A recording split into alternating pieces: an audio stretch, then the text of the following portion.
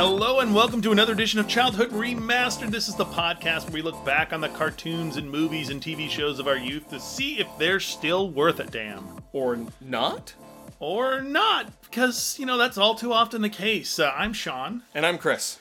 And today we are going to do a Sean request. Yeah, I decided... Because I had a Chris request, so we got a Sean request. Yeah, this is a show that... I've been wanting to tackle for a little bit because I just had a feeling that it was going to be terrible to go back and rewatch, and I was a little surprised, and a little not. So the show that we're covering this week is Captain N, the Game Master. Welcome to Videoland. Mega High!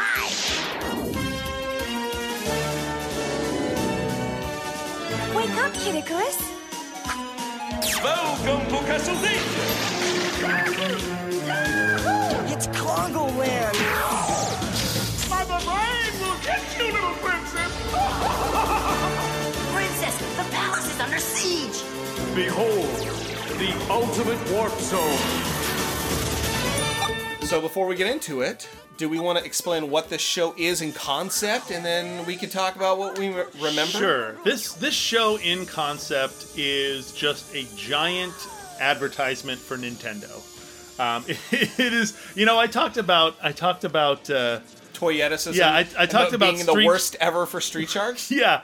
Really? You think it was the worst? Well, Toyetism? I have to say, if you're selling toys, if you're actually selling action figure toys, yes, Street Sharks is the worst one we've ever seen.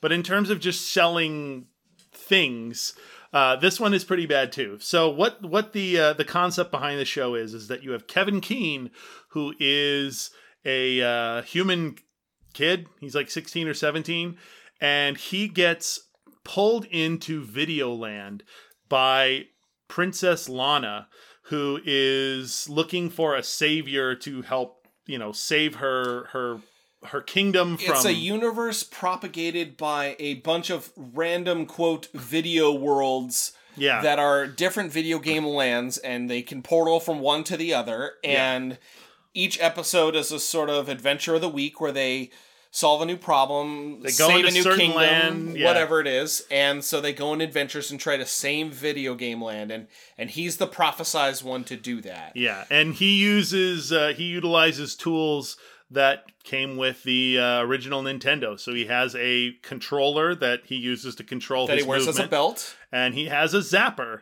that he uses to dispatch street justice. It's the Nintendo light gun, the orange and white light gun. So, with that said, what do you remember? I remember loving this show, honestly. A lot? Like a lot. I mean, it was, at the time it came out, which was the late 80s, early 90s. 89? 89. I was what, 6? Yeah. 6, it was like 6 to 8. And I had a Nintendo, and I played a lot of these same Nintendo games. So this show... Like you nerded out hard. This show... Hard. Yeah, it's probably one of the earliest examples of me nerding out on something. I did start watching Star Trek when I was very young, and I nerded out on that. But I definitely... It was a unique thing, I think, to me, because it was something where I could play a game... And then I could go watch this show, and they would interact with the characters from that game. And to my young eyes, it didn't seem weird. It almost felt like you were interacting with these characters in a weird roundabout way. Yeah, and it didn't seem weird because the characters don't look the same. They don't all look the same. Like, there's a character Mega Man, there's a character Kid Icarus, there's Simon Belmont. They don't look the same as they do, like, on the box art and in the games. They're different colors, they're different designs, but I knew who they were, so the show made me appreciate the games more, and the games made me appreciate the show more, and it's one of those things where it seemed like the continuing adventures of Mega Man and Kid Icarus and Simon Belmont and all the other characters that are in this show. So I loved this show when I was younger, and I had this feeling that because I loved it so much when I was younger that it was actually just going to wind up being terrible. Because I was so blinded by how much I liked the show. You know what? I'm probably in the same boat. I loved this show a lot, and I nerded out on it pretty hard, and I have very vivid memories of specific episodes and playing the game and then watching the show and then watching the show and then playing the game and going back and forth. And I remember at that age thinking this is probably a big giant commercial. At 6 years old thinking this is a big Nintendo commercial. If I thought that, man, I didn't care. I didn't care. I didn't care. And now it's been almost 30 years now. Really, it has. It really has. It's 29 years, and that's what I remembered of it too, is that probably it was going to be a big, giant, awful commercial. And I thought, let's see where this goes. Hey, sometimes they give out commercials. They give out awards for commercials. I think they're called Clios. So sometimes commercials can be fun. I mean, that's oftentimes the most entertaining part of the Super Bowl, right? So that's right. Sports ball. Sometimes commercials can be entertaining and fun and worth the effort to sit down and look at them. So that's true. So with that said, this is a US-Canadian animated series, first aired September 9th, 1989, and ran until October 26th of 1991. It aired on NBC as part of their Saturday morning cartoon lineup, which I don't remember a whole lot of what was on there at the time. I don't either. But I watched this show on Saturday morning, so I must have watched Channel 4, because that's our NBC here in Southern California. I must have watched it. I must have too. I just don't remember what was on their Saturday morning schedule. I remember CBS Saturday morning cartoons, and I remember like Channel 9 Saturday morning cartoons. Because that was usually like Dragon Ball and stuff. And then we had the WB Kids later 5. On in the 90s. Yeah. And ABC had like Reboot and Recess, that kind of stuff on. And then Fox had the Fox Box. But I don't remember exactly. Yeah, I don't remember NBC's at all. What NBC had. Well, in any event. But obviously we watched it, so now this had technically 34 episodes. I say technically because some of the episodes in Season 3 are cut-up, edited episodes from earlier seasons, but not all of them. Yep. And we'll get into that later. Mm-hmm. This is produced by Nintendo of America, which is the American subsidiary of Nintendo. It was the branch of Nintendo that dealt with sales, marketing, and advertising, and then eventually it sort of became a much bigger part of Nintendo later. Now, I was going to ask you this as a question and a trivia thing, but you already wrote it down in the notes, so I know you already know. Oh, okay. Nintendo started out its history back in 1889, actually, as a playing card company. Yeah, it did, and that. That's actually really kind of cool. It was mostly a playing card company until I want to say the 1950s or the 1960s. Something around there. I don't remember the exact date on that, but I mean it was 1956.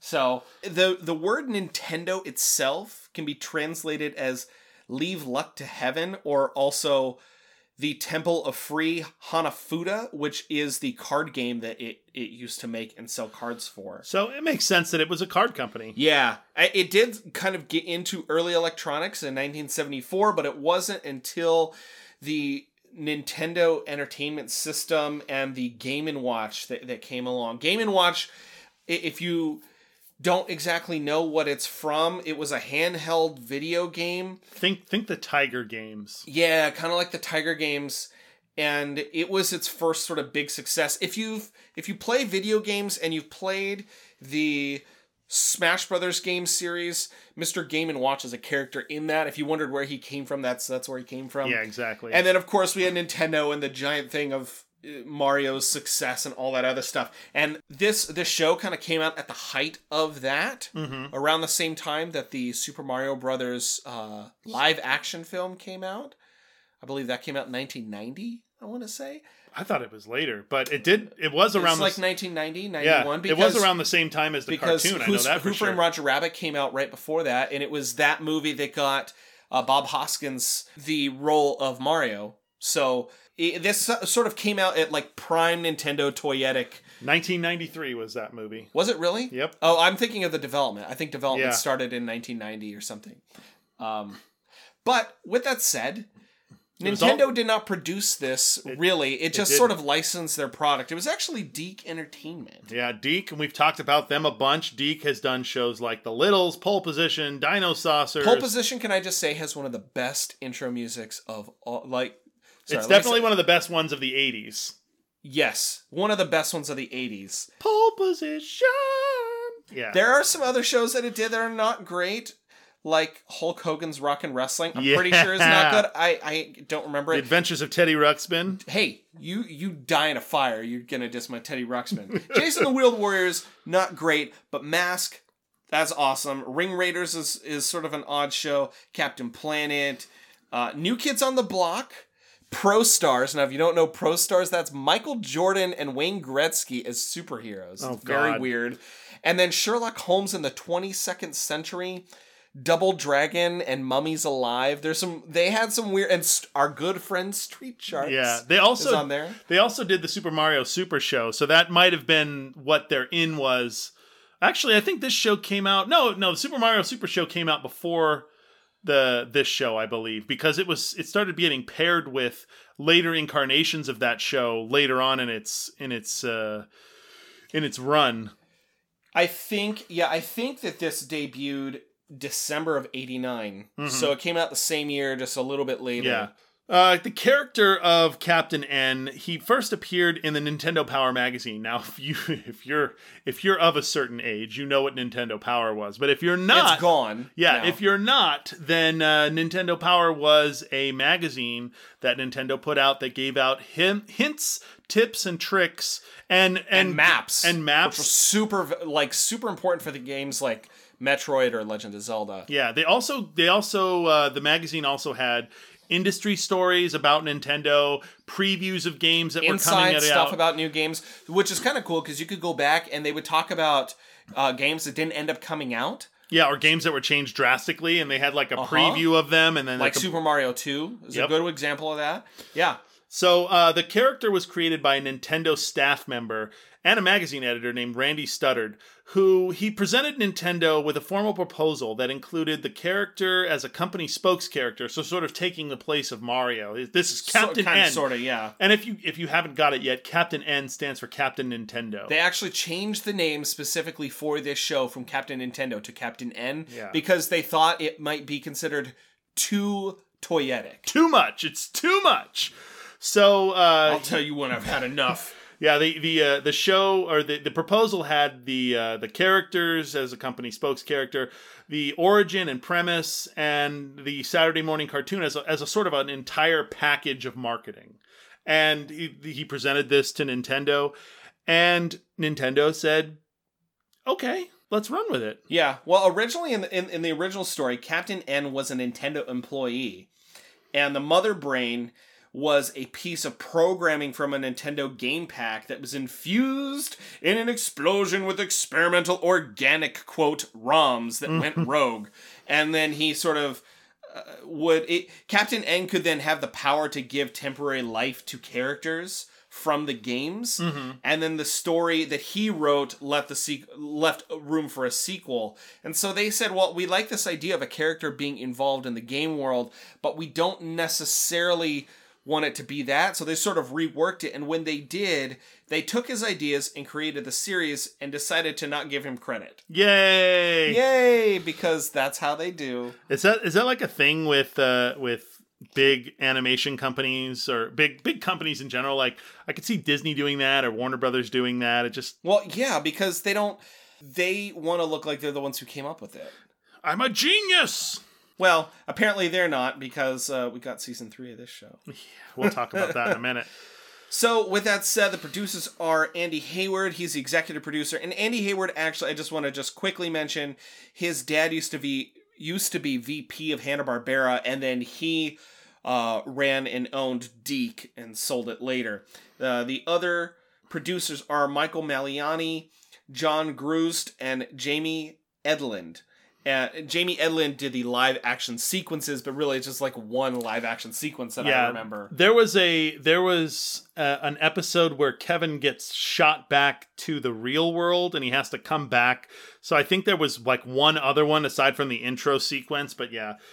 The writers for this show, first season, it's the same guy, and that's what's kind of nice is you had one guy writing every episode of season 1, and that man was Jeffrey Scott. And he was actually hired for the job because Jim Henson convinced Phyllis Tucker Vinson of his strengths because he had written Muppet Babies. Which is a show I'm really excited for us to get to watch because they just announced that they're bringing back Muppet Babies. Oh my God. They're going to redo Muppet Babies. It's going to be a new relaunching. Are they going to create another original character like Skeeter was? Maybe. Yes, actually they are. There is a female character and she's purple. Oh, interesting. Uh-huh. Season 2 and 3 of this show was done by multiple... every episode had like 2 writers after that point, multiple co-writers. So we're not going to get into all of them, but it is important to note that the first season, probably the most cohesive story-wise, was written by Jeffrey Scott. And I want to bring him up a little bit later when we're talking about the characters because there's something... It's a weird thing with him, with the characters. So I mentioned Michael Maliani. He not only produced season 1 and produced the second season, but he also was the director for season 1. Chuck Patton directed season 2, and the same producer for season 3 is also the director. That's John Gruse. And he can take all the blame for that terrible season. Now, when you listen to the music... The background music, you can definitely tell this is another Haim Saban, Shuki Levy composition. Yeah, the intro, there's not really intro music as you heard at the beginning. It's sort of just like an overview of the story. Yes, and you can tell that the music changes in season 2 and 3 because it's Michael Tavera. It does not sound like a Saban Levy sort of product anymore. I wanted to bring up the sound because much like the Legend of Zelda cartoon that we watched, a lot of the sound effects in this show I feel like they were pulled directly from video games. I think they sampled the MIDI files. Yeah, and it's very obvious that these are video game sounds. And there are also a couple things, if you've watched a lot of these cartoons that DiC has produced, I was reading that they used a lot of stock sounds from DiC. Like there were some parts where I swear I heard a proton pack. And I heard heard like absolutely. Other like bloops. I heard the photon pack sound for sure. Yeah, and so which explains it because it's DiC, right? Yeah, so DiC went into their sound effect archive and they started using whatever sounds for this. Let's talk about the cast. The cast is kind of separated into 2 groups. You have the heroes and then you have the agents of chaos. And then you also have like a couple other rando characters. The heroes are all of our main characters. It starts with Kevin Keene, who is Captain N, the Game Master. He's portrayed by Dorian Barag in the live action parts, and he's voiced by Matt Hill in the animated parts. And like we were saying earlier, the live action part was basically the first episode, which was filmed specifically to tie it into the intro. Like the same scenes happen in the first episode that happen in the intro. He gets sucked into the TV. Right. The intro for the show for the first season is a super cut from the first episode. Matt Hill is also the voice of Jab in Street Sharks, my favorite. And he's also the voice of Ed in Ed, Edd n Eddy. Yeah, we talked about him back 2 weeks ago when we did the episode. Princess Lana was voiced by Venus Terzo, who was in the Canadian drama Da Vinci's Inquest from 1998 to 2005. Actually, she's pretty well known for that. And she's Black Arachnia from both Beast Wars and the later Transformers series that used Black Arachnia. Yeah. I have to say that she is a very bodacious 80s babe. I thought so at the time when it came out. I still thought so. As much as you can be attracted to an animated character, she was still quite bodacious. More ways about stuff. Yeah, especially in the episodes that featured her in like workout gear, in the short shorts and the crop top. Oh, in the Olympics one and the one directly after that. There's also Duke, which is Kevin's dog, who comes in with him, and he's an actual dog. He is not voiced by Frank Welker. I know, it's crazy. It's crazy. It is voiced by a person, though, and that person is Tom Wright, who was in the animated TV show G.I. Joe, and he was in stuff like Captain Zed and the Z-Zone and Camp Candy, the animated series. Camp Candy, oh my god. Yeah. He hasn't really done a whole lot of other projects other than that, but he did do The Dog. Yeah. Now, with that said, I'm going to skip ahead really quick because we do have a character here voiced by Frank Welker, and that's Game Boy, who debuted in the first episode of the second season, and he's literally a giant floating Game Boy. That can, like, materialize physical stuff out of his screen. Out of the screen. It's very weird. Yeah. It's almost kind of poltergeist-ish. Yeah, and I get frustrated with his character because he's supposed to be sort of childlike. But the whole reason that his character is there is in the beginning of season 2, they were trying to get Princess Lana's father, because that's the whole point of that's like the whole overarching theme story of the show, is that they're trying to get Princess Lana's father back from the mirror dimension where he's been trapped by Mother Brain. And in the first episode of the second season, they found a way to get him out of there. That's like some special warp zone that they're going to get him out of there. So the warp zone opens, and instead of him stepping through, the king pushes Game Boy through because he thinks that Game Boy would be of more use to the N team than he would, the king of Videoland, coming back and reclaiming his throne. What? Talk about convenient plot device. Well, maybe he's senile? He is significantly older than you would think he would be. Lana looks like she's like 17 or 18. She actually looks like she might be like 16 or 17, and he looks like he's in his 70s. Yeah, so it's a sort of Hugh Hefner-y thing. Yeah. The other characters that round out the N team, the heroes, you have Simon Belmont from Castlevania, who is voiced by Andrew Kavadas. I love that he's Arthur King from King Arthur and the Knights of Justice. I am King Arthur. He was also in Mommy's Alive.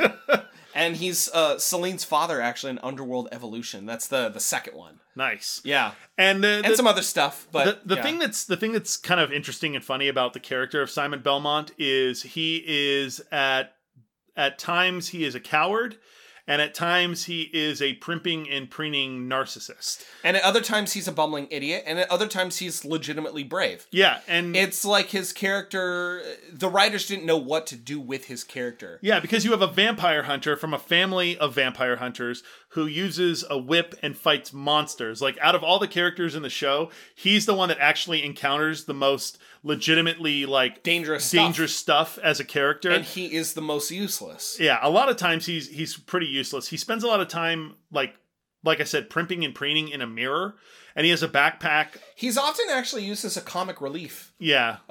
Relief character. I thought it was interesting that Simon Belmont's character, like the evolution of his character throughout the show, in the first season. So in the first episode, when Kevin gets there, he is the sort of resident hero of video game world. He is the guy. Yeah. And Kevin shows up, steals all of his thunder, and he's not happy about it. Uh-huh. And then the rest of the show is him sort of mildly being jealous of Kevin and bungling up at every stage of the game because of that, or occasionally being a hero by accident, or whatever. But by the time you get to the third season, he's either not in episodes, which we'll talk about later, or he is completely and utterly useless. Yeah. And serves no purpose. Even in the episodes where the background characters and the villains are his background characters and villains, he serves no purpose. Yeah.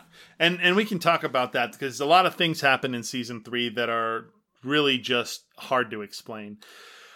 Kid Icarus is the next character, and if you don't know who Kid Icarus is, there was a game called Kid Icarus. The character's not actually called Kid Icarus. He's called Pit. But he's called Kid Icarus in this. And Kid Icarus is a small flying cherub? Angel? Yeah. Something like that. We'll say that. He's an archer from the game Kid Icarus. He's voiced by Alessandro Giuliani, who was Felix Gaeta from the early 2000s Battlestar Galactica. He's actually the one who lost his leg, who worked on the bridge with Adama. you don't know who that is, I'm going on a tangent. Go ahead. Yeah. I'm sorry. He's also Emil Hamilton in Smallville, and he's currently Sinclair on The 100. He played Gambit in X-Men Evolution and Night Scream on Beast Machines. And he dubbed the voice of L from Death Note. And I will say that I've heard his dub of L, and it's actually really good. Yeah, and Kid Icarus in the show is probably one of the more annoying characters. You told me before we even watched it that you were irritated by his voice. Yeah, because I remembered his voice, because he tends to end a lot of words with Icus. My arrows will stop that Apicus Maximus. Let me go, Icus! 1, 2. That was a real cool move, Kavinicus. Hey, thanks, Kavinicus. You're a pretty good game master after all. The games are being held on my world, so I should be on the Boxicus. So he'll be like, and his voice will be going "Come on, Princess Kevinicus." It's like it changes for no reason. Yeah, almost like he's always going through puberty. Yeah, and he's diminutive, and he's really sensitive about how small he is. He tends to argue with Mega Man a lot. He seems to have a lot of Deus Ex Machina arrows. He does. He's like, you know what he's like? He's like Green Arrow. He's like Green Arrow from DC Comics because he has all these trick arrows. He doesn't that just do random things. Yeah, buzzsaw arrows and whatever. Scissor arrows. Pit, by the way, the character, it's as a side thing, it's kind of interesting. One, those games are tough. They are. They're really hard. Like, legitimately hard, and they're good.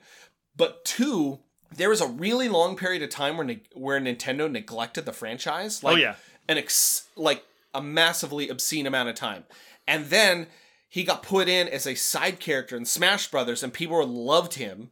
And so then they brought him back, and now he has games and stuff again. So he's popular again, but only because he was brought in as a side character. But this is at a time when he was a big deal, and everybody knew who Pit was. Yeah. Wasn't there a game that came out, not recently, but fairly recently, where it was kind of like Panzer Dragoon, where it was like a rail shooter with him?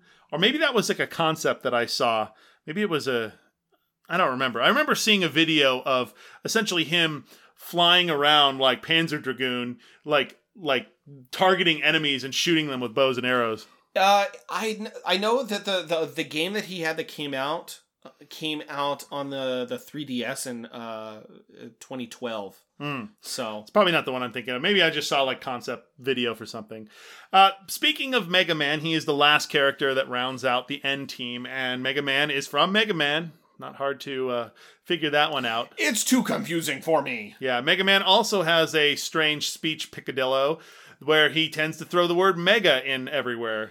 Mega power, my mega buddy, my mega sensors, and I'll make a mega diversion. It's mega stronger than a mega warp. Have enough mega power to mega move it. A mega monstrous castle.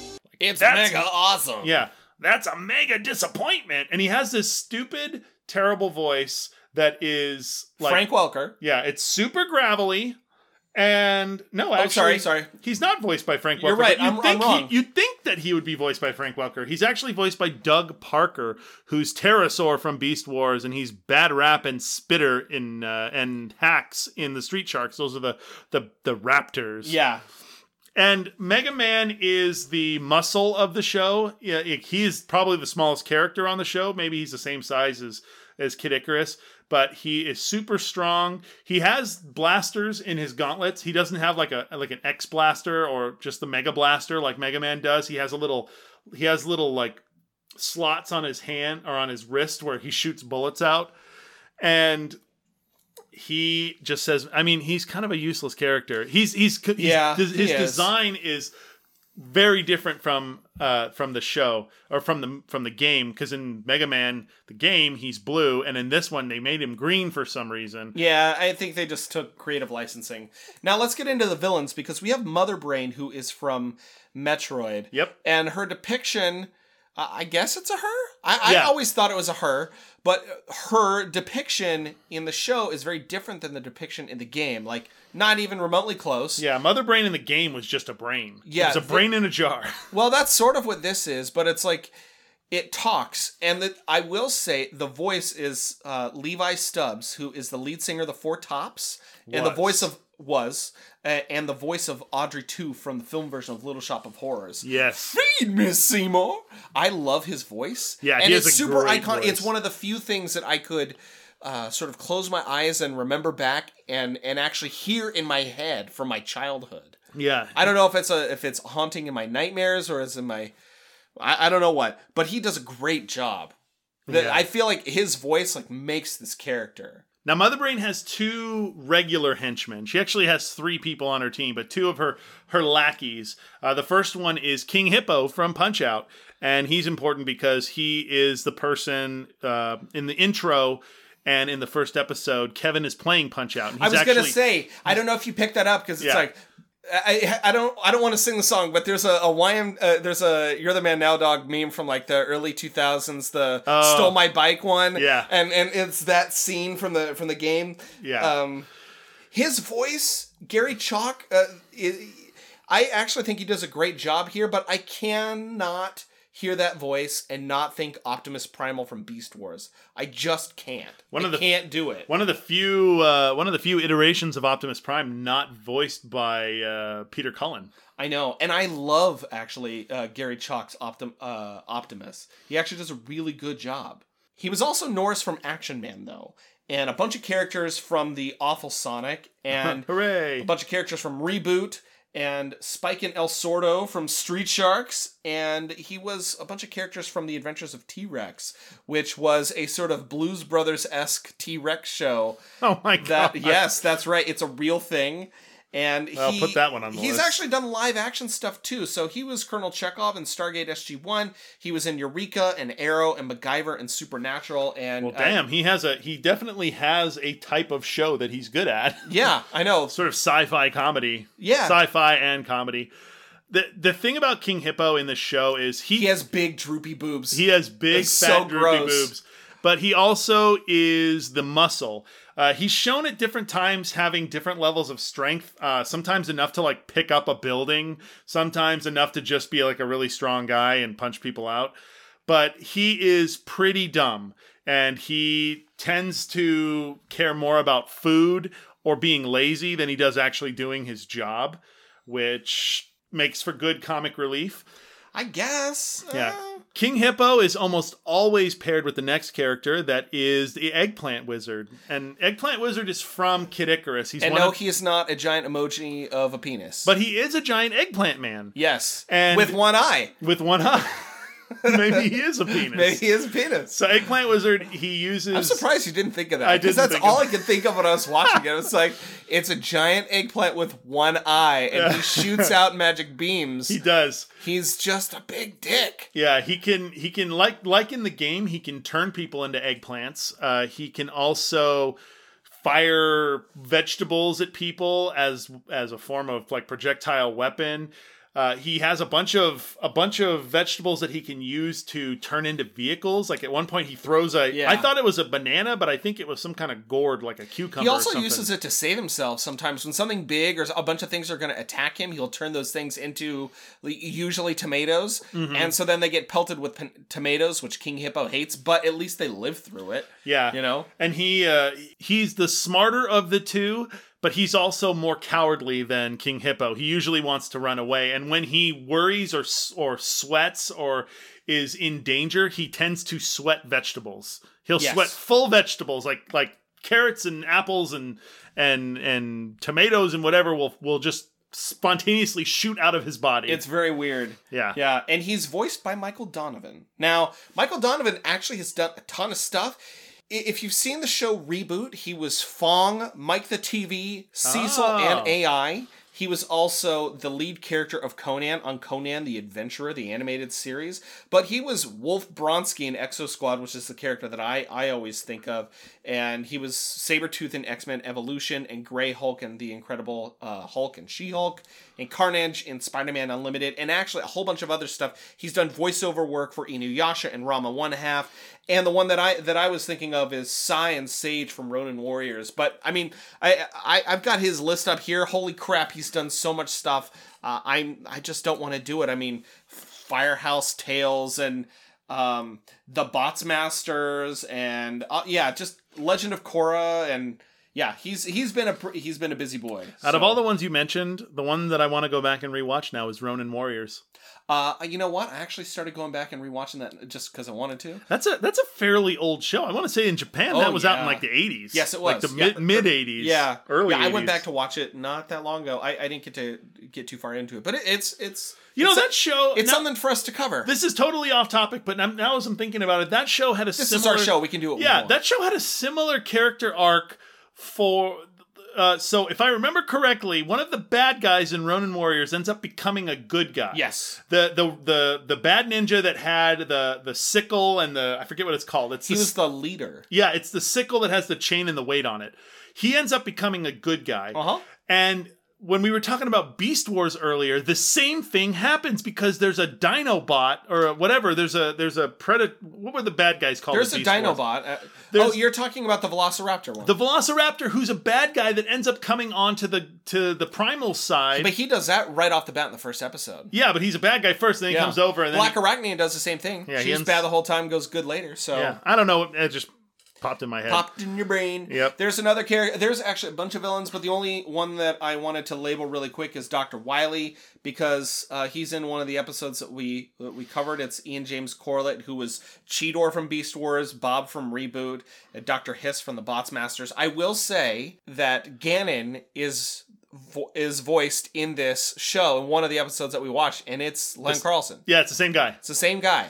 So he is here, and also Link and Zelda from the original series are in this show more than once, and it's the same voice actors too, which is kind of cool, actually. Going back to Dr. Wily for a second. Uh-huh. Did you notice that he sounds like he has emphysema? Yes. He's like, I want to... like every time he talks, he breathes like he's dying. Yeah, it's very weird.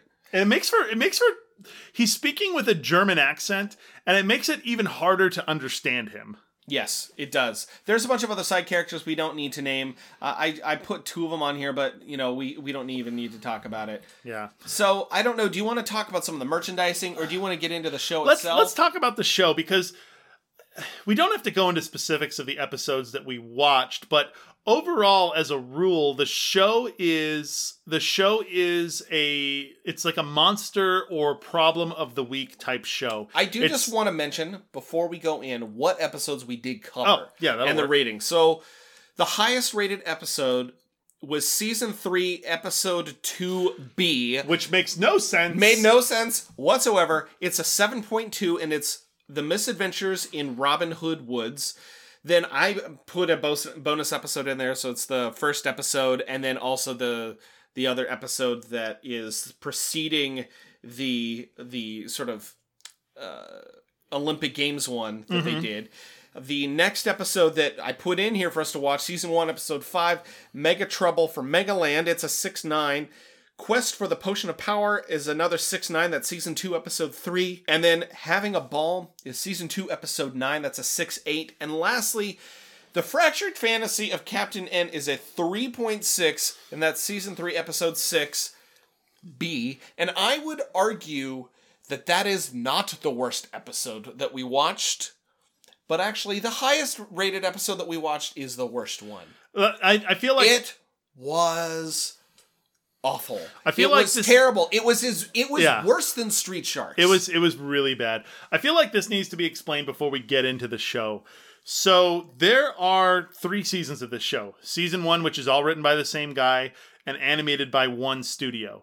Season 2, which is animated by I think 9 different animated. It's written by like 9 different people, and it's animated by a new studio. Yes. Now we should mention those studios because I think it's going to explain a lot. So the first studio, season 1, is Dong Yang Animation, and they did stuff like Ghostbusters, Batman the Animated Series, Mighty Max, Gargoyles, Superman the Animated Series, Animaniacs. So we're talking high quality animation. And the thing to remember about that is those, for the most part, are all action-oriented cartoons. Yes. They're all shows that involve characters doing things in dynamic ways. And it shows because the first season, the episodes are animated really well. It's fun to look at. The characters all have characterizations, like they're all unique. They have details and things to pick out. Simon Belmont wears goggles and he has a giant backpack that has like infinite capacity. Kid Icarus has rosy cheeks. Mega Man, for the like, you know, puke green color that he is fairly recognizable as Mega Man. Kevin has a fairly detailed like character design. Lana looks good. They have a lot of sort of like little extra components on their clothing that require fine detail work. Yeah, it's just detail. Like, they are detailed characters. They are fully fleshed out characters, both in terms of writing and in terms of well, maybe not so much writing, but at least in design they're fully fleshed out. I think in some writing too. Yeah. Season 2 is done by a now defunct animation studio out of Japan named Spectrum Animation, and they did a bunch of episodes for Batman, including On Leather Wings, which is one of the highest rated episodes, as well as Heart of Ice, which is I believe the Emmy Award winning episode that they did. And they also did animation for, I believe it was Mask of the Phantasm. Yep. So they did legitimately good action-oriented stuff, although their repertoire was much smaller. Yeah, but Season 2, still quality animation, still quality work. Good-looking characters, good-looking everything, really. Then you get to Season 3, where the episode structure changes. So let's explain that really quick. In Season 1, the show was a standalone show. 22 minutes. 22 minutes long. It was its own show. It was Captain N, the Game Master, that played by itself. That was the show. Season 2, they grabbed the Super Mario 3 show, and they made it bookend it like they did with Legend of Zelda and stuff. Yeah, they did. Still 22-minute episodes. Yeah, it was done in a 1 hour block. Yeah, it was like a power hour where they'd play Mario, I think, and then they'd play Captain N. So you had both shows at the same time. So they were linked up together, but it was still a 22-minute long episode. Season 3 is where it all goes to hell. Season 3, it's still coupled with, at that point, it's Super Mario World. And the way that they did it is they would show one 11-minute episode of Super Mario World. Then they would show two 11-minute episodes of Captain N, and then they would end it with another 11-minute episode of Mario Brothers. So in Season 3, they chopped the episode length from 22 minutes to 11 minutes, and really it's about 10 and a half minutes. Yeah. So that involved creating new episodes that were much shorter, much less complex, and going back and re-editing some of the old episodes to make it fit the 11-minute cutoff. Yes. Now we need to talk. I'm just going to mention some of the projects that they've worked on, and I feel like it's going to explain everything before we even get there. Yeah, mention the studio. So it's Plus One Animation, and they did stuff like Daria, Beavis and Butthead, okay, and King of the Hill. And there's one more I'm going to name in a second. But if you think of those and some of the other stuff they did, PB&J Otter and, you know, stuff like that, the animation is not built around high action at all. It's not even built around high movement. No, it's not. It's absolutely not. In fact, I would argue that it's built against that. And it almost looks weird when those characters do high movement. The last show that I'm going to mention that they did, even though there's a bunch of other stuff, the last thing that they did was Street Sharks. And if that doesn't tell you all you need to know about the quality of the animation in Season 3, then you did not listen to our Street Sharks episode and you need to go back. Yeah. Because it's terrible. They did an awful job here, and they should be set on fire for what they did to the show, because the show animation went from good and competent, although sometimes problematic, but for the most part good, to holy shit, what is this dumpster fire? I've never seen anything this bad in my life, except for maybe that Martin Short animated series. You know what it reminded me of? When we watched Tales from the Crypt Keeper. Oh, yes! Season 1 and 2 of that show were very clearly different animation than Season 3. And that's exactly what happened here. Season 1 and 2, even though they switched animation studios, the designs of the characters stayed pretty much the same between Season 1 and Season 2. When it got to Season 3, the designs for the characters were so drastically different. It wasn't like a few small changes. The actual, like, the way that the characters were built was different. They were structured physically different. Like they used a different skeleton model. Kid Icarus's design changed completely. Well, Kevin and Lana's design changed entirely. They're unrecognizable as the same character. Well, I would say the design is the same, but the animation is so poorly done and all the detail is dropped that they look different. Simon Belmont loses his goggles and all kinds of extra stuff. Mother Brain is essentially just a lump of fleshy goo in a jar. I mean, it's very bizarre. I don't, in fact, not just those characters, but all the side characters look different too. Like, just rando people that are in the episode are animated poorly. Mm-hmm. Like there's no detail in the hair. Okay. Nothing. I want to show you this. This is Kevin from Season 1. This is Kevin from Season 2. That's Kevin from Season 3. Yeah, it's similar. Similar, but different. You've essentially gone from 1 million polygons to 100. Yeah. In terms of their design. They're very simple designs. It's like a web comic almost. Yeah, like a Flash game. Yeah. Yeah, I would say like Flash animation. So the animation quality drops immensely, and it makes it hard to watch. Not only that, the writing for Season 3 is it's atrocious. It's so drastically different and so much poorer, so much noticeably poorer than the rest of the show. I was reading some stuff last night. They tried to cram an entire 22-minute episode story arc into an 11-minute time frame, and so it's like they wrote out the story arc and then they just edited out details so characters just show up like, hey, it's a good thing we have this key we found in the forest that you never showed them find in the forest. Yeah. Why is that? Just have the door be unlocked. Don't make this be a plot point. Like, if you're not going to go through the effort to show it, I mean, this is a cartoon show, don't tell, yeah. Right? The thing that I noticed, and I was reading about it last night too, as I was lying in bed trying to get the idea of this show out of my head, or the idea of this season out of my head. So as I was lying there reading about this, what you notice very, very easily is that characters, their personality changes. And there were a couple episodes that we didn't watch in Season 3. There's only 7 episodes in Season 3. There are a couple episodes that we didn't watch that I was reading about where characters just don't act like themselves. Like, there's an episode where Kevin and Mega Man get in an argument. And if you've watched this show, Kevin is very much about playing as a team and working together, and he's the quintessential like team player. He doesn't have a big ego. Even in the episodes that we watched where he is working with Link, who has an ego and is trying to like establish himself as, I'm the hero here and not you, Kevin. Kevin's like, dude, I'm just here to help. Like don't take this the wrong way. I'm here for you guys. It's your show. I'm just the assist man right now. But in Season 3, he becomes selfish.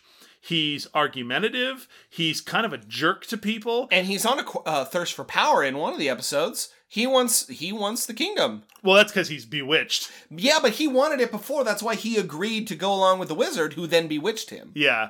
So, and there's other things too, like Simon Belmont, like you said earlier, gets even more inept than he was. He becomes basically a buffoon.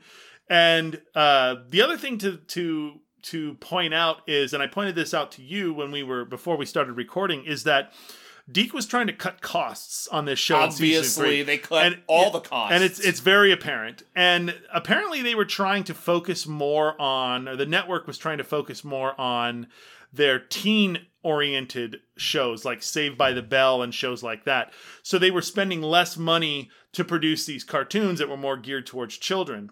And in order to save some of that money, Deke and the production company started focusing the show more on Nintendo-only characters. They weren't using third-party characters. Because they didn't have to pay the licensing. Yeah, so you start seeing less and less of Mega Man, who's owned by Capcom, and less of Simon Belmont, who I think is also owned by Capcom. Konami. Oh, it's Konami. So yeah. Owned by Konami, Mega Man owned by Capcom. Kid Icarus was a Nintendo game. Nintendo. So you'll see a lot of episodes in season 3 where it's just Kevin, Duke, the dog, and Princess Lana.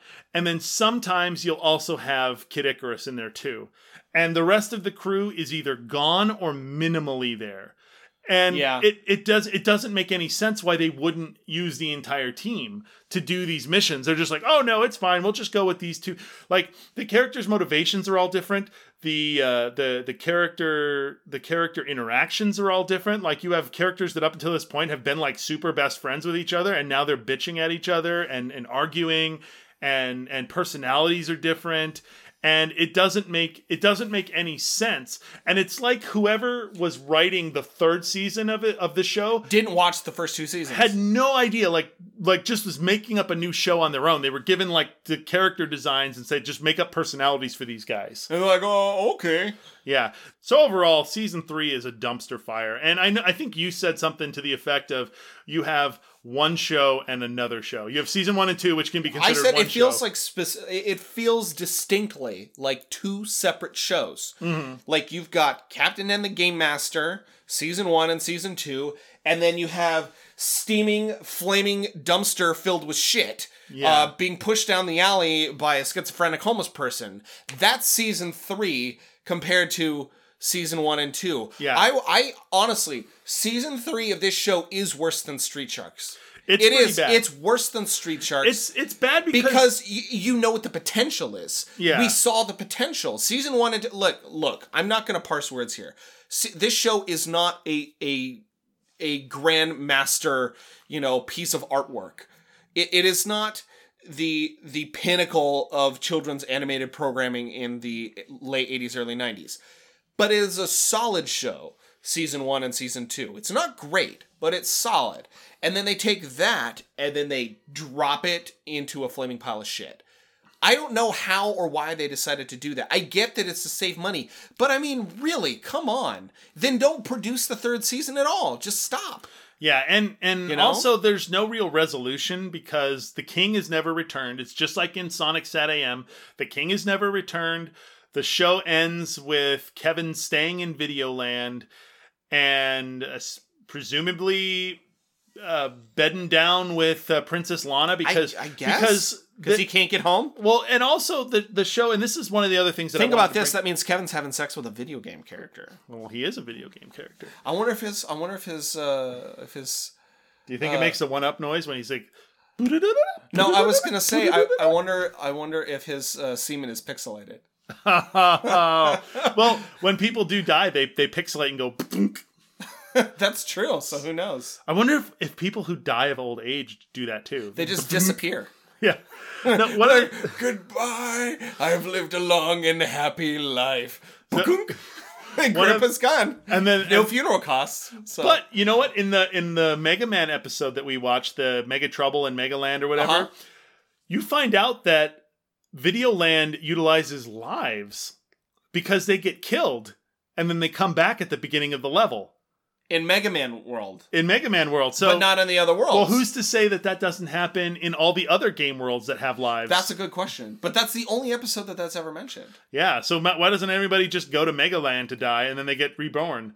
I don't know. You know what, though? This show did have a comic series, though. And that was one of the things that I wanted to bring up because when we were talking about how it didn't seem like the writers of the 3rd season had watched the first 2 seasons of the show, one of the things I wanted to bring up about the comic that I read is that in the comic, a bunch of the characters aren't there. Well, a bunch of the characters aren't there, but there are characters. Princess Lana is still there, and Princess Lana is still, just like in the cartoon, is still a love interest for Kevin. What I'm noticing, it's the third-party characters that are gone. So Simon and Mega Man, Dr. Wright, the Count, and Dr. Wily are gone. But Samus Aran is in this. And she was never in the comics, and man, she would have been an awesome character because she's a badass. And that's what I wanted to bring up. So in the cartoon, you have Lana, Princess Lana, who is a love interest for Kevin. You also she's also in the comic book as a love interest for Kevin. But in the comics... In the comics, you also have a secondary character that you mentioned, Samus Aran from Metroid, who also serves as a love interest for Kevin. And they fight. Both the two characters fight over his affection. Mm-hmm. So which apparently produces like the most interesting character interactions in the comic series. Yeah, and one of the things that I read last night about the series is someone asked Jeffrey Scott, who was the writer for season 1. Someone asked him that, why didn't you include Samus Aran in the show when you included Mother Brain from the same video game? Like, why? Like, that would make sense. You have Dr. Wily and Mega Man in the same game. You have Eggplant Wizard and Kid Icarus. You have Simon Belmont and Dracula in a couple episodes. Why didn't you include Samus Aran? He apparently didn't know who that character was, and must have just pulled Mother Brain from from a game, from Metroid, or maybe it was just like information about the game. I don't think he ever played the game. I think it was pulled from the initial concept because, quote, Mother Brain was the part of it was the. Remember in the initial concept that the editor from Nintendo Power came up with, Mother Brain was this thing or whatever, and so I think he just took that concept without knowing the context of it. So because the Nintendo Power guy would have got it, hence why he put the name in there. But the writer didn't understand because he didn't play it, so he didn't know. Yes. So I think he just copy and pasted over the name without an understanding. Yeah. And then the animators said, they kind of drew up the characters and everything else, and they said Metroid Land, it's from the planet Metroid or whatever. Yeah. But he didn't get the context. Yeah, and a lot of people, or at least a lot of the comments that I read, said like it would have been really cool to have Samus in the show because that's a Nintendo character and a major one and a really cool one, and that would have made for a pretty interesting dynamic in the show too, because it would have been a thing that we hadn't seen before either. Yeah, because we don't normally in these shows, and I feel like rarely too do we see this nowadays.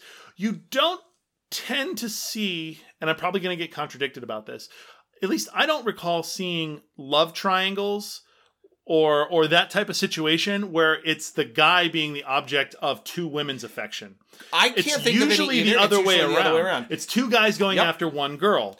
And on top of that, this would have been a strong female character, not for the sake of putting one in, but just because that's how it's written and she's a cool character. Yeah, and Princess... it wouldn't have been shoehorned. Yeah. Like the problems that I've had with the Little Mermaid character being shoehorned in. This wouldn't have been that. This would have been like, hey, this is just a badass character. And Princess Lana isn't a damsel in distress either. She is a fairly confident, fairly assertive ruler. No, she takes care of business. She's like Zelda. She and Zelda are friends in the show. Yeah. And they act the same. Not helpless. They're completely independent. She takes charge. She grabs... I think at some points she grabs Kevin's gun and uses it to shoot things. So she it would have made for an interesting dynamic, but they did get that in the comic. And I haven't read the comic, and it came out around the same time as the show. I want to go back and reread that. I do too, because I never read it. I don't remember reading it. Just reading about the comic sort of makes me want to find out what happened. I guess the comic itself sort of sits in the rights are in limbo, so you might have to find it by other means on the interwebs. I'll find it. Yeah, I know, I have a place, but don't worry. Yeah, the thing about this show is I feel like this is a concept and a character that could absolutely work today, because you know what this character really is?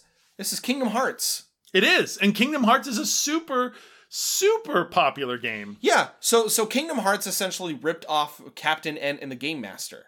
That's what this is. Some rando character that travels through the worlds of Nintendo, and in that case it's Square Enix properties and Disney properties. Why not do that all over again? Like, it'd be the most perfect marketing. But I'm not thinking just as a show, but also as a game. It should be a side-by-side. It could be an action RPG. And they could do it with the amiibos. Oh yeah! Like, build up your team. That would be so cool. Right. So it would be like an action RPG with AI controlled characters, a la Kingdom Hearts or Mass Effect or something. And you would travel out and you would do stuff within the video game worlds. You go to, I don't know, Mike Tyson Punch-Out Land, and then you'd go to, I don't know, Sonic the Hedgehog Land, because Sonic is now subsidized characters in Mario games. It is, yeah. So you could introduce a whole new and remember, this is the shows the games that they were using were games that were around in 1989 and 1990. So it's like Q*bert and Marble Madness and stuff like that. Yeah, and think of how much time has passed and how many Nintendo properties have been added up until that point. How many new Nintendo games? How much animation has changed? Like, the potential for this show, which could then open this character to be put into Smash Brothers. It's a really smart idea, and I didn't see much on the internet about people talking about it because I was kind of looking around. I didn't see anything, but my God, it's like the most primed character and primed piece of property that they could just copy and paste with zero effort in the writing department. It's free real estate. It's free real estate. Yeah, I don't know why they wouldn't. So did you show Eleanor this show? I did, and the first episode that I showed her was the season 3 episode that it was the highest rated. I showed it to her, and she's like, "Daddy, can we stop now?" 10 minutes, and she was done. And that's only an 11-minute episode. Yeah, and this is from a kid who could sit and watch cartoons for like hours. So I showed her 10 minutes of that third season, and she was done. And I said, "You know what, sweetie? I have to watch one more for the show." She's like, "Oh, this is for the podcast?" I was like, "Yeah, it's for the podcast." She's like, "Oh, okay." So I put on one of the other episodes, and we watched. It's like, "Dad, can we watch another one of those?" It's like, "Okay." It's like, "Did you like that?" She's like, "Yeah, it was much better than the other one." Mm-hmm. So if a 4-year-old can tell that one is crap and the other one isn't, imagine how it would be for an adult. So yeah. I would say, go back and watch this. Do not watch the 3rd season at all. It is awful. It is terrible. There's no reason whatsoever to watch it. But the first and 2nd seasons, absolutely watch those. Yeah, I would say just assume that there's no season 3. Like, there's literally no benefit. Pretend it doesn't exist. I mean, more than half of the episodes in season 3 are just repeats that are you've already seen that have been chopped down to 11 minutes. That's why when you go and you look the episodes up online, those chopped up episodes are not included. You only see the 7 original episodes or whatever that are sort of made for season 3. So just skip season 3, pretend it doesn't exist, watch the first 2 seasons. So going back, did you like it? I did. I did too. I mean, I wanted to not like it. I went into it not because I told you. We picked this because we said, you know what, these bad ones, we haven't done a bad one in a while, and it's fun. And I want to rip on something. I just assumed that it was going to be bad. I mean, it's not great. No. But it's entertaining. It's entertaining, and there's... In a way I wasn't expecting it to be. And the thing about this is that there's like a different nostalgia factor that... There's a different nostalgia factor that you don't get in a lot of other things because it's a double whammy. It's a show that you watched when you were younger, but it's also characters that you played in video games when you were younger too. So it's like a double whammy. And if they could somehow harness that, I feel like they could have an amazing show on their hands. There's a lot of opportunity here. I feel like missed opportunity that they really, I mean, maybe don't even make it an animated series. Just make it a game or something. But I mean, or make it like a CGI series. I could see it like not CGI, but more like computer animated. Yeah, no, like the way that Elena of Avalor is done, or one of those shows. Yeah, the new Sonic the Hedgehog show, Sonic Boom. Yeah, something like that. I absolutely think it could work today. I liked it. You liked it. I recommend it to everybody. Just don't watch season 3. Oh my God, it's terrible and it's not worth it. So I think that'll do it this week. Yeah, we do have more stuff coming. We got requests. We've got side projects. If you've got a terrible show that you remember from your youth that you want us to cover, let us know about it because I want to just do something that is so bad. Like I want you to punish us. I want it to be. No, you don't. I want it to be. I have a few on our list. There's a list that I made. I think it's on your Google Drive that's shared with me. I copy and pasted it and put it into our folder, our shared work drive. Yeah. But I put Sean and I do all of our show notes via Google Drive. We've got like subfolders and all this. So there's a lot in there. Inside baseball. Inside baseball. But I have a list. It's like over 100 different projects, and I'd say probably a third of those are like not great. I'm thinking like the Chuck Norris one and the Rambo animated series and Hulk Hogan and Yeah, there's some not great stuff in there. The what is the Grimley one, the Martin Short one? The Adventures of Ed Grimley. Yeah, it is a treasure. Yeah. It's something. So if you got something terrible you want us to watch, then please go and put that out for us too. But we do have the rest of our requests we're working on. We have some collaboration stuff in the wind. So yeah, and if you want to send those requests in, you can go over to our website, childhoodremastered.com.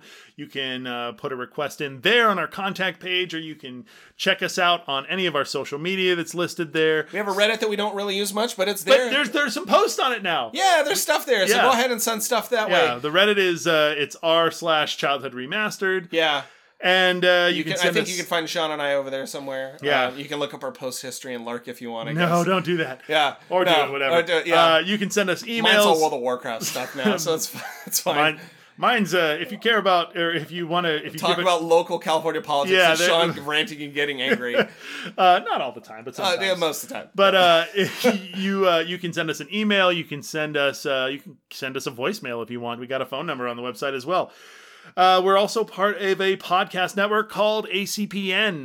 That's acpnet.net. There's a bunch of cool shows on that network. There are nostalgia shows and review shows and interview shows. And I think their website has a link for merchandise too. Yes. If you want some of that stuff. You can check that out. But if you you look at the design and you go, that looks cool, but maybe you want something else, you can contact us directly because I have access to a guy. You got a guy. I got a guy. Yeah. Because I have shirts for us. So huzzah. Yeah. So if you like our logo, but you want it on something else, you could do that too. We're not trying to show anything. I mean, we got big boy jobs, but this is this is still fun. Yeah, this is still fun. So it's out there in case you want it. So. Yeah. So that I think we'll do it for this episode. This was fun. This episode was fun. Yeah. I mean, some of it was painful, but it was overall it was good. I feel you on the. It's kind of nice to do the crap shows because.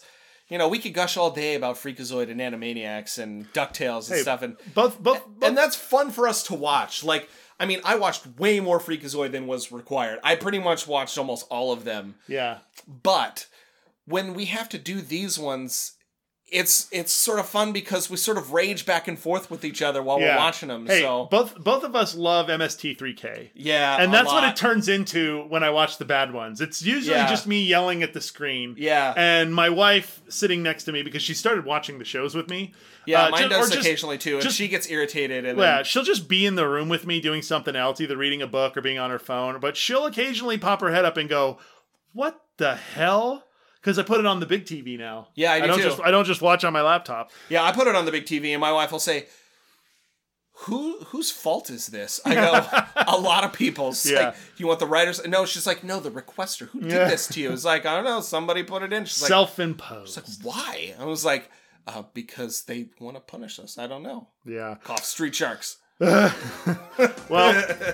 so that'll do it this week. Yeah, so until next time, Mrs. Sean. And Chris. And this has been your Childhood Remastered. We will see you next time. Mega cool. Ridiculous. A kiss. What? Cartilaginous. That's the worst one.